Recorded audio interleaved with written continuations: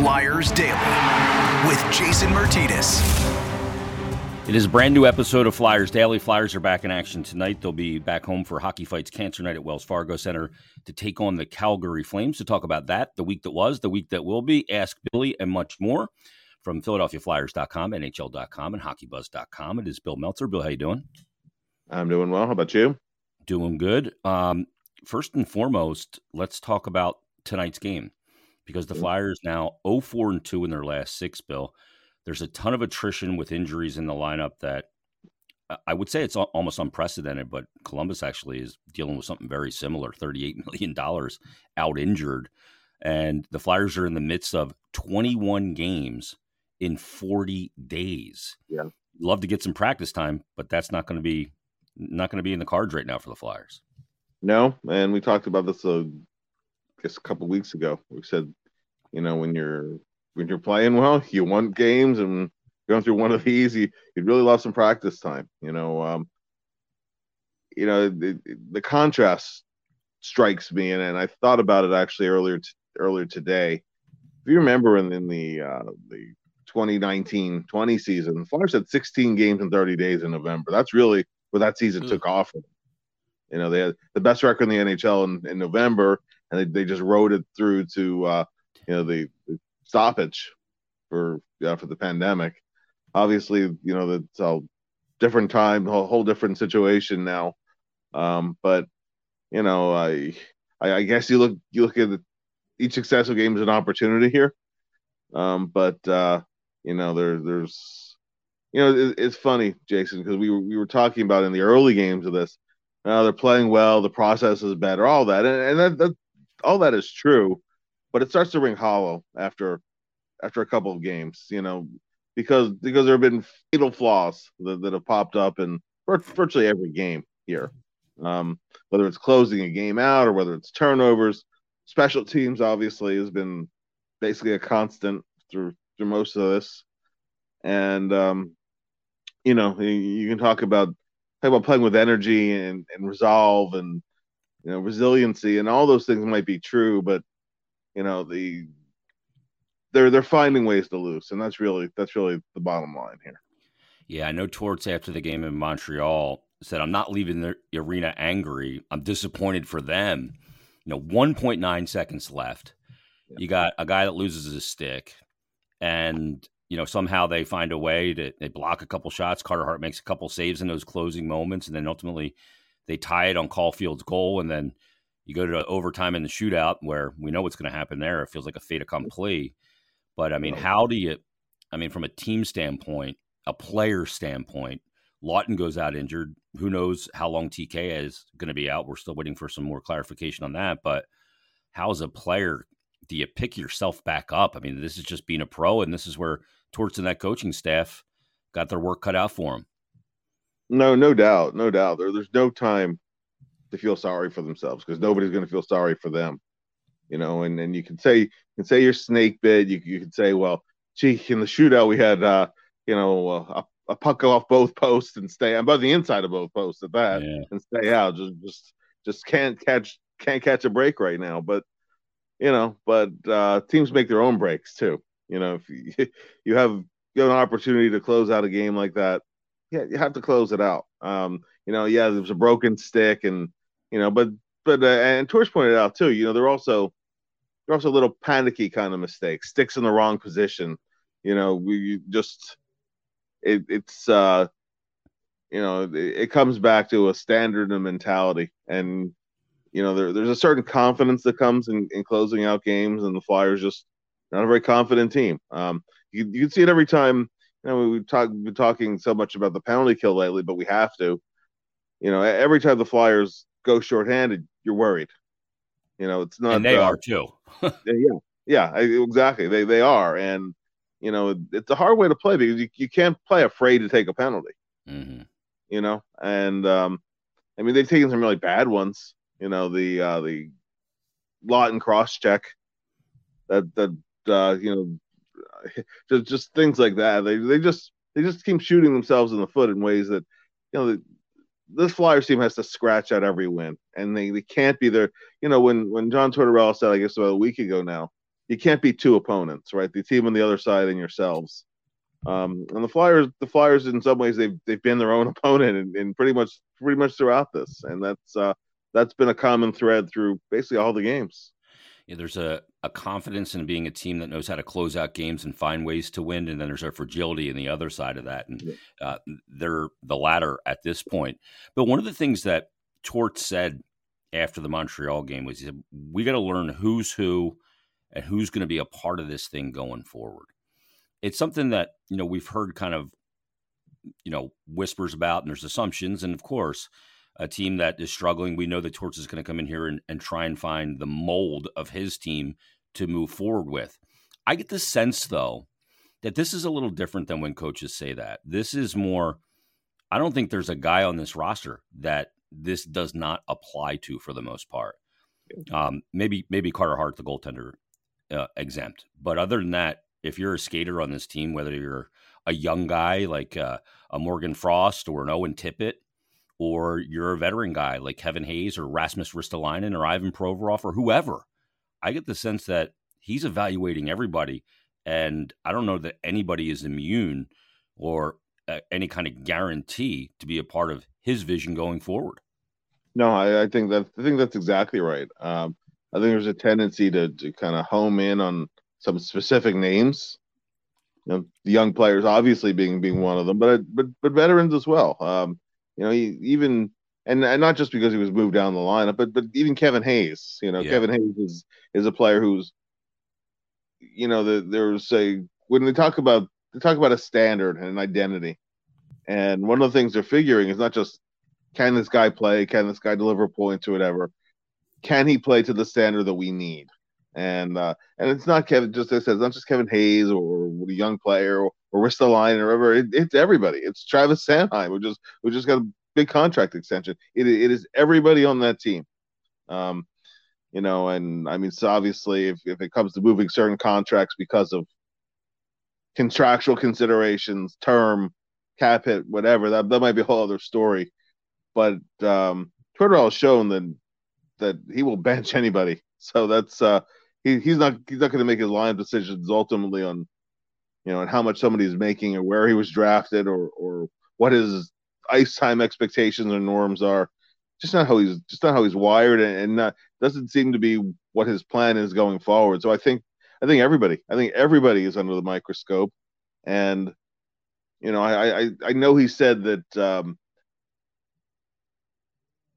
he has to keep in mind how many key pieces they're missing when he's when he's evaluating, okay, what do we really have here? What kind of team are we? But that can't wait forever either. I mean, realistically, this roster may look quite different by late this season and heading into next year than what we have here in November, heading into the week of Thanksgiving. It's just reality. Bill, how would you evaluate Hayes' season? I mean, he's got 5 goals, 13 assists in 18 games, 18 points. He's a point-per-game player. But, Kevin Hayes is not a guy that fits the Tortorella mold in the sense of, going to the right places in the D zone and structurally and those things. He is a very, kind of, I don't know what the right word is here, kind of wing it type player out there, very flow oriented. And, he makes some decisions that are great. And there's other decisions that we question, whether it's, a dead angle shot on a power play to kill it when you had good pressure or something like that. But how would you evaluate how he's played so far? Because I don't know that the point per game is the right evaluation. No. We'll start with this though. We'll start by saying this is a team that is desperate for offense. Yeah, and at least he's providing it. he is providing that. And obviously before we were done, Travis Konecny was a big part of the reason why Hayes was racking up assists. But he certainly is a very good distributor. He plays in a variety of situations he's producing. But ultimately, we go back to talking about a standard, right, and an identity. You need your team leaders, and he is needed to be one, you need your team leaders to model that standard on an every game basis, and it's little things. It's things like not overstaying shifts, right? It's things like back checking that some of the time, but all the time. It's automatic.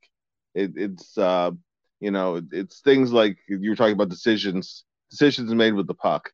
Not throwing it around where it's going to rim out, and you're allowing a 2-on-1. I mean those kind of things. Right? It's puck management decisions. It's off puck stuff, and it's a consistency factor too, because at times Hayes has played really well, and you name the aspect, right? But there's not a consistency to it, and it's not even a period in period out consistency. And to be fair to Kevin Hayes, he's not a first line center ideally, and he wasn't signed to be a first line center. But by necessity, he is that for the Flyers.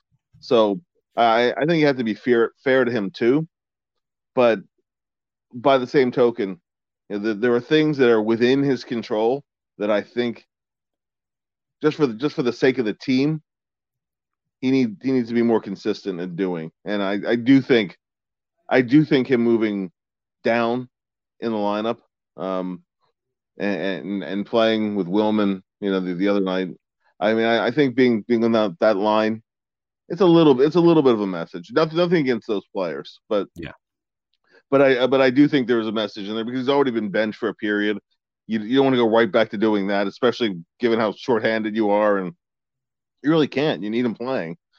So, but I do think there is something inherent in there in saying, we need you to model the things that we talk about all the time for the team, Yeah. and I do think, I think there's something to that. I think that Ristolainen had been a 20-minute a night defenseman for every other coach he's had, playing 16 minutes a night, playing in the third pair. That's not accidental either. Yeah. And you could go up and down the roster, and you could say that for many players on the team. They need more for Joel Farabee, and Joel had a pretty serious surgery. And he's not back to himself yet, but they need him to be. I mean, there's very few guys on that roster that you could say you're getting just what you need out of them. And even guys who are generally playing well. Tony DeAngelo for the most part has played quite well, and he's had games recently where he's played 30 minutes. Yeah. But everybody needs to elevate their level of play for this team to be able to compete, particularly when they're so riddled with injuries. So there's not a name you could say. Even as really well as Konecny is playing. I think it goes for everybody on the team. Carter Hart would be the guy I would exempt, although maybe there was a couple of goals this year that he would like back, but for the most part, Carter Hart's done everything you need him to do, and all you could realistically ask of him. But when you look at the roster as a whole, there's it's kind of amazing they're still at hockey 500. Truthfully, yeah, it really is. Konecny and Hayes were kind of locked together while they were still in the lineup, and losing TK obviously is a huge loss, not only for the team, but for Hayes.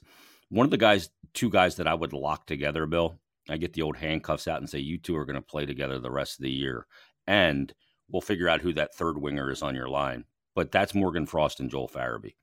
I think they showed some good chemistry last year. I think they think the game very similarly in the creative element of it. Yeah. And I don't know who the third guy is. That rotates around. I don't think you ever put three guys together and lock them. I think you put two together and lock them. And I think those two need to be locked together. Yeah, and at least for the time being, I like this, especially because I like what I saw from Cates, Frost, and Tippett together. Yeah. Tippett and Frost read pretty well off of each other too, even though this year it's really only been the one game. But you could see that they kind of rekindled with the kind of chemistry they had late last season. And you see the level of confidence that Tippett is playing with. Oh my goodness. His confidence is sky high. And one of the things, not to just be all doom and gloom, there's a lot of things in the Montreal game that I did like. You have to start with Tippett. Yeah. And Tippett just his confidence in shooting the puck, just his confidence in using his speed, getting entries, Even in the back check. I mean, he's playing the He's best totally hockey. bought in. He's Yeah, totally bought in, Bill. totally has. And I think that it's brought something out in these couple of games in Frost that he's boy is he knocking on the door. Yeah. Yeah. This is a guy who's had 5 breakaways this year and has nothing to show for any of them. Even if a couple had gone in, it'd be a little different outlook in his season so far because he's a guy who's had chances and they're not going in for him. But just in terms of being able to make plays, you know what was a little lost in Tippett's goal off the faceoff, which is so hard to pull off. Maybe you do it once or twice in a career, maybe. But other than his presence of mind to shooting, something gets lost in this. Frost beat the D to the net too. Yeah, he was there. If there was a rebound, he would have got it. Yeah, if the goalie got a piece of it, if Allen got a piece of it, it's sitting in the line, he would have tapped it over. Yeah. But just the presence of mind to get right to the net and beat the D there, that bodes well too. That's good mental engagement. Yeah, total engagement. Farabee, and I think you should staple him and Frost together too. Whoever the third guy on the line is, at some point Farabee will get going. Yeah. We've seen glimpses. He had a 3-point game not that long ago, at the end of October. We've seen some glimpses, but coming off that surgery, there's a lot of rehab coming off that, not training for the season. And talking to so many guys over the years as you have, that's a huge difference for these guys. I feel like you can see Tippett's confidence in his face. You know what I mean? Like, yeah, for sure. Like he's carrying himself, just his demeanor, his body language is bigger and more confident for some reason. And we know the reason. He's playing really well. And if that's a find and something we find out this year, that's a really good thing because I think his defensive game is underrated. I think his distribution of the puck is absolutely underrated. Yeah. We know about the shot. We've learned about the skating, but he looks like an absolute player. I think he's 31 goal pace right now for Tippett, but he's been really good. Bill, one of the things, in looking at, I've gotten a lot of emails and texts and tweets and stuff about, hey, should the Flyers dip into the trade market, grab TK's cousin from Vancouver, for example, Bo Horvat, who's by all accounts on the market. We know Jim Rutherford makes trades like he, uses the bathroom. He will make more trades than anybody. And with the state of the Vancouver Canucks, you may be able to get him out of there. Problem, he's on an expiring contract. And if you were to trade for a guy like Bo Horvat, there's a couple things to consider. Flyers are in no position to trade for a rental. Yep. And I don't think they're in any position to trade a 2023 first-round pick that's not top 10 protected. But the thing about it is you go, well, would he talk extension? But the problem with extension is we don't know what the final HRR is going to be at the end of this year and what that cap's going to be. And does a player really want to sign an extension before he knows the market when the cap may be significantly rising? No, well, I don't know what he's going to get term wherever he goes, right? I mean, staying put is an extra year of term. It's 8 rather than 7, but he's going to get, he could basically name his price and get that over 7 or 8 years. Just simply the fact that his cousin being on Philadelphia is not going to be enough of a lure by itself. I mean, in an ideal world, right? You don't have to expend assets and you could get him here over the summer.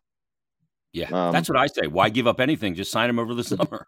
Yeah, I mean, yeah, for sure. And I mean, with Gujo, it all came down to the dollars and cents, and they didn't have the cap space, etc., to do it. I mean, if you could make a competitive offer and potentially land them, then you still have all the assets. And you'll probably pick up some other assets too, because the Flyers, in all probability, are going to be sellers. So, but by the same token, he's not going to want to sit in a rebuild for a long period of time either. He can name where he goes. So, every team wants a Bo Horvat on the team. That's not even a question of would he help? Is he a player you'd want on your? No question. He's a leader. He's a tone setter. he would The check center. so many, yeah, and in the center, and a center, which is such a thin position for the Flyers. Would just check so many boxes, but he check boxes for a whole lot of teams. So, if you could do it, fantastic. I don't think anybody should be off limits. But you said there's no way you're going to trade a non-lottery protected 2023. Yeah. Especially with how high the Flyers might end up drafting. So, I think it's right now. I think it's not totally far-fetched, but I don't think it's realistic right now. Yeah. It doesn't seem like a logical thing for me either. Just wanted to mention that. Let's get to some hashtag Ask Billy questions. Let's talk with Tim Tobin. He gets our first question at Tobnader on Twitter. He says, hashtag Ask Billy. As the team settles into an area of the standings that is more realistic for them, he said, I start to look for things to be optimistic about for building a new core, a young core. He said, that being said, Tippett is on a 37 goal per 82 game pace. I said 31, I was wrong. 37 goal pace. Where do you think he ends up at? He said, I'll say 26 to 28. Where do you project him out, Bill, for saying he's healthy for the full 82? Yeah, I think that's a fair number. I think he knocks on 30. Yeah, and he certainly can because all the power play time to do it. He'll be up top. I think there's always, and most goal scorers are going to go through streaks. It's just the nature of the beast. Even at other levels, though, he would score in bunches, and then he would have some slumps where, it's been 8 games without a goal, that kind of thing. I don't think he's totally out of the woods with that yet. But I think by the time the season is over, he could flirt with 30 goals. But I think 26, 27, that's a fair, realistic number for him this year. And then, you build on that in the future. And definitely, to me, he's been a positive in terms of being a guy who might be one of your building blocks going forward. I agree. I think he's a real big piece for them, and a really important piece for them going forward. They can need more high-end talent, absolutely, but I think he can be a real important piece, and could be a nice little deal that they got there for Giroux. All said and done. Can't judge it too early. Alex Ared. I'm sorry, Alex. I probably butchered your name. Hashtag Ask Billy says, I know this is a year of figuring out what the team has in-house, and you've preached a lot about creating a winning culture, which I agree with. So when is it time to start turning toward the trade market? Can we really keep going like this and maintain a good culture? Now, this is a philosophical question, Bill, because losing is tough. These are very competitive athletes, and losing can beat a man down. We've seen it before 1,000 times. I don't know about the trade market this year. I think this is about assessment and finding out who's a part of it going forward. And I think the players also understand that, but losing does still hurt. No question. That's why this current stretch is concerning. Two of the last 3 have been winnable hockey games. The Boston game, you go in, you want to compete as hard as you can, and I thought they did that. They held, they held even in the first period. The second period, Boston took over the game, and he still got to the third period down by only 1. And then Boston kind of pulled away in the third period. That's kind of what you would expect going in, and it certainly wasn't a matter of effort. But the problem gets to be before very long. These things, oh, here we go again. That's what happened last year. I don't think that I think as he got later in the season, it just got to be you just knew how it was going to play out, right? And a couple of these recent games have looked like games from last year, honestly. And that's really what you want to avoid. In terms of trades, not just with Horvat, it's hard to make impact trades in season. Mostly what you see is rentals close to the deadline. And then the bigger trades tend to happen in the off season, and I think that'd be the case again. They should have some cap space after this year, and then we'll see how much the cap ceiling goes up, and see what they're looking at in terms of how many guys have to go. So I mean, all that stuff is just too early to really take those steps at this point. But it is absolutely crucial to keep working towards establishing an identity and culture. Just being being a team, well, I mean, honestly, like some of those Columbus teams that might have, and I just mean when they had Panarin, and I just mean some of the teams there that didn't have superstars, but they were always a tough out, and that's really kind of what the Flyers are trying to get to. And whether you're playing hockey 500 or whatever it is, it's that's really what they're trying to get to this season, and they're not there yet. They're not there yet, but they've taken some steps. Yeah, you have to start to see a timeline of an arc, right? Yeah. We're not ready to start the clock on that just yet. I feel Notorious Pig, not Notorious Big. Yeah, he tweets in hashtag Ask Billy and says Torts is trying to figure out who is and isn't part of the team going forward. We mentioned that before. Who has final say, though? He said if Torts gets rid of player X, will the front office push back if they don't agree? Also, will the fans accept a trade of a player like TK if the front office decides he doesn't fit the window of this rebuild? First of all, let's start with the first part. Who has the final say? I think these things are very, it's a team. They're always talking about it together. I think that ultimately the GM and the president, Chuck Fletcher, has the final say, but I think it's a very open conversation of all parties, I would assume. I think it's an ongoing collaborative is the word I was looking for. Yeah. And it would involve obviously beyond Chuck Fletcher, Brent Flair. It would involve Danny Briere, right? And obviously John Tortorella is part of the conversation too. Final say is Chuck Fletcher's the one who makes the trade, so Chuck Fletcher gets the final say as long as he gets the GM title. That's just how it works. Okay, as far as would the fans accept a trade of a TK type if the front office decides he didn't fit the? Now I don't know the answer to this because you got to decide that on your own. I think people would be pretty salty. I mean, it obviously depends on what the return is for any player, but I think fans, and I'm not saying TK, but they should be prepared that anybody could be moved at any time this season. No question. Yeah, it really could be anybody. And in terms of will fans accept it? Well, there's the knee jerk immediate reaction, and then there's the longer term reaction to something. Mm-hmm. I mean, I'll give you an example of one that was wildly unpopular when it happened, and then is now remembered as one of the best trades the Flyers ever made. When Mark Recchi, a back-to-back 100-point scorer, was traded to Montreal for a third line. Leclerc was a third-line player, and Desjardins was a good, solid defenseman, but not a Norris Trophy defenseman. When that trade was made, that was wildly unpopular. I mean, it was panned in the papers, and people on talk radio really panned the trade, and they got shut out the first game too, which didn't help it. So, I mean, that was just a massively unpopular trade. And then, of course, the Legion of Doom was born, et cetera, et cetera, et cetera. Not that the Flyers are in position to do something like that right now, but the point being that there's an initial response to a deal, and then it gets reevaluated over a year, 2 years, 3 years, et cetera. We were talking about Owen Tippett, right, and the Giroux trade a year ago, and the reaction was, well, they didn't get enough, even though they had to take what they could get because we'd only go to one team.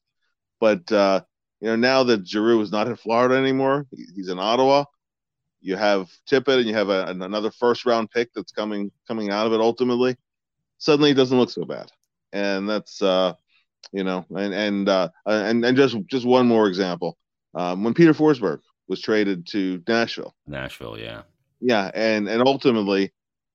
The Flyers ended up getting Scott Hartnell and Timo Timonen because they flipped the first-round pick, so they got right back to Nashville, and those were the main pieces that ultimately came back. So, you react as it happens, how it looks at the time, and then you just reevaluate it. I don't think you can worry what the initial fan reaction will be to something because that will change over time, hopefully for the better. Yeah, no doubt. BCBJR at Wandering Bear 86 on Twitter. For Ask Billy says, Jason and Bill, I'm being sincere when I ask this. Oh, I always get scared when they say that. He said, purely from an ownership standpoint, Why has the front office been allowed to push the narrative the one shortened bubble season is the measure of their ability or the rule, as opposed to 3+ years of failure, aka the exception? I don't know that that's being pushed. I don't know that it. I mean, that was okay to say after, the 2021 season. That are they more the team from 1920 that didn't lose back-to-back games in the second half and was really good heading into the bubble, or were they the team that we saw in 2021? That was fair to ask that then. I don't think it's fair to ask that now, and I don't know that I've really even come across that narrative of late. No. After last season, you can't go back to that. Yeah, that's long gone. Yeah, and I mean the only thing you can say about that season was if that not just the results, but that process could have been sustained. We've talked about it before, where the stingiest team, fewest shots per game allowed in the league, and top 7 in goals against average, and top 7 in goals per game. That's usually the mark of a team that's going to stick around for a while. And that's now, of course, it worked out being anything but that. But that's why coming out of that year there was optimism that this could be a multi-year process of where this team's pretty good. Obviously, it hasn't worked out that way, even in winning some games early in seasons. This year, last year, even the COVID shortened year, they weren't doing it in a way you knew you could sustain. Yeah. I don't think anybody's talking about 1920 anymore, especially because so much of the team has turned over since then too, and they're and listen, if you keep missing the playoffs, and you only get so many coach hires too, so I think that anything referring back to several seasons ago at this point, talk about something that rings hollow. You can't go there. Yeah, I agree. Let's get to at Raider Frank 65. He says, bar soap or body wash? I'll take this one, Bill. It's bar soap all day. Dove. One more here. Let's go with Chris's question. CHHam57 hashtag Ask Billy says, looks like the Flyers actually are building depth at the goalie position with Hart, Sandstrom, Urson, and often Siberia Fedotov. But how do you see it playing out? Cannot keep them all. I don't think that Fedotov is really a feasible part of the equation right now, Bill. There's too much that they can't control when it comes to Fedotov. But Hart, Sandstrom, and Urson, you can certainly keep those 3. You don't have to get rid of any of those guys right now. No reason to. There'll be a decision at some point about moving Urson up. And that's not even imminent. I mean, and I mean, he just rattled off a really nice winning streak for the Phantoms. He wasn't in goal on Sunday as their winning streak came to an end, but Urson is selling a really nice groove and keeps it up. Then maybe a year from now we're talking about it, but right now there's no need to make any decisions, and Carter Hart doesn't have to worry about anybody taking his job imminently either. So depth at goaltending is a good thing. He mentioned Fedotov. Kolosov is a really good young goalie too. He's had a lot of success at a very young age, and maybe at some point he comes over and he's part of the mix too. But I think that's a good problem to have, and they're not in a position where somebody has to be waived, where it's really crunch time in terms of determining how it's going to look. So obviously, the way the injuries pop up, and Carter has an injury history, having options is a good thing. I think that's been a positive development of anything. Yeah, I mean, what was the one year when they went 7 deep and they signed Mike McKenna that year? They signed, I'm trying to think the one guy's name. Cal Pickard. Yeah, I was going Cam. It was Cal Pickard. You're right. Yeah. I mean, they were all over the map that year, and they just didn't have a lot of goaltending depth, and nobody can go 7 deep organizationally anyway. But yeah, I think you can't have enough of that, and there's always value for young goaltending if that's an off-season type thing. Those guys will get scouted for sure, and they could be currency. Last thing for you, Bill. One of the questions I asked in yesterday's Flyers Daily, I've got a bunch of responses already via email and via Twitter DM.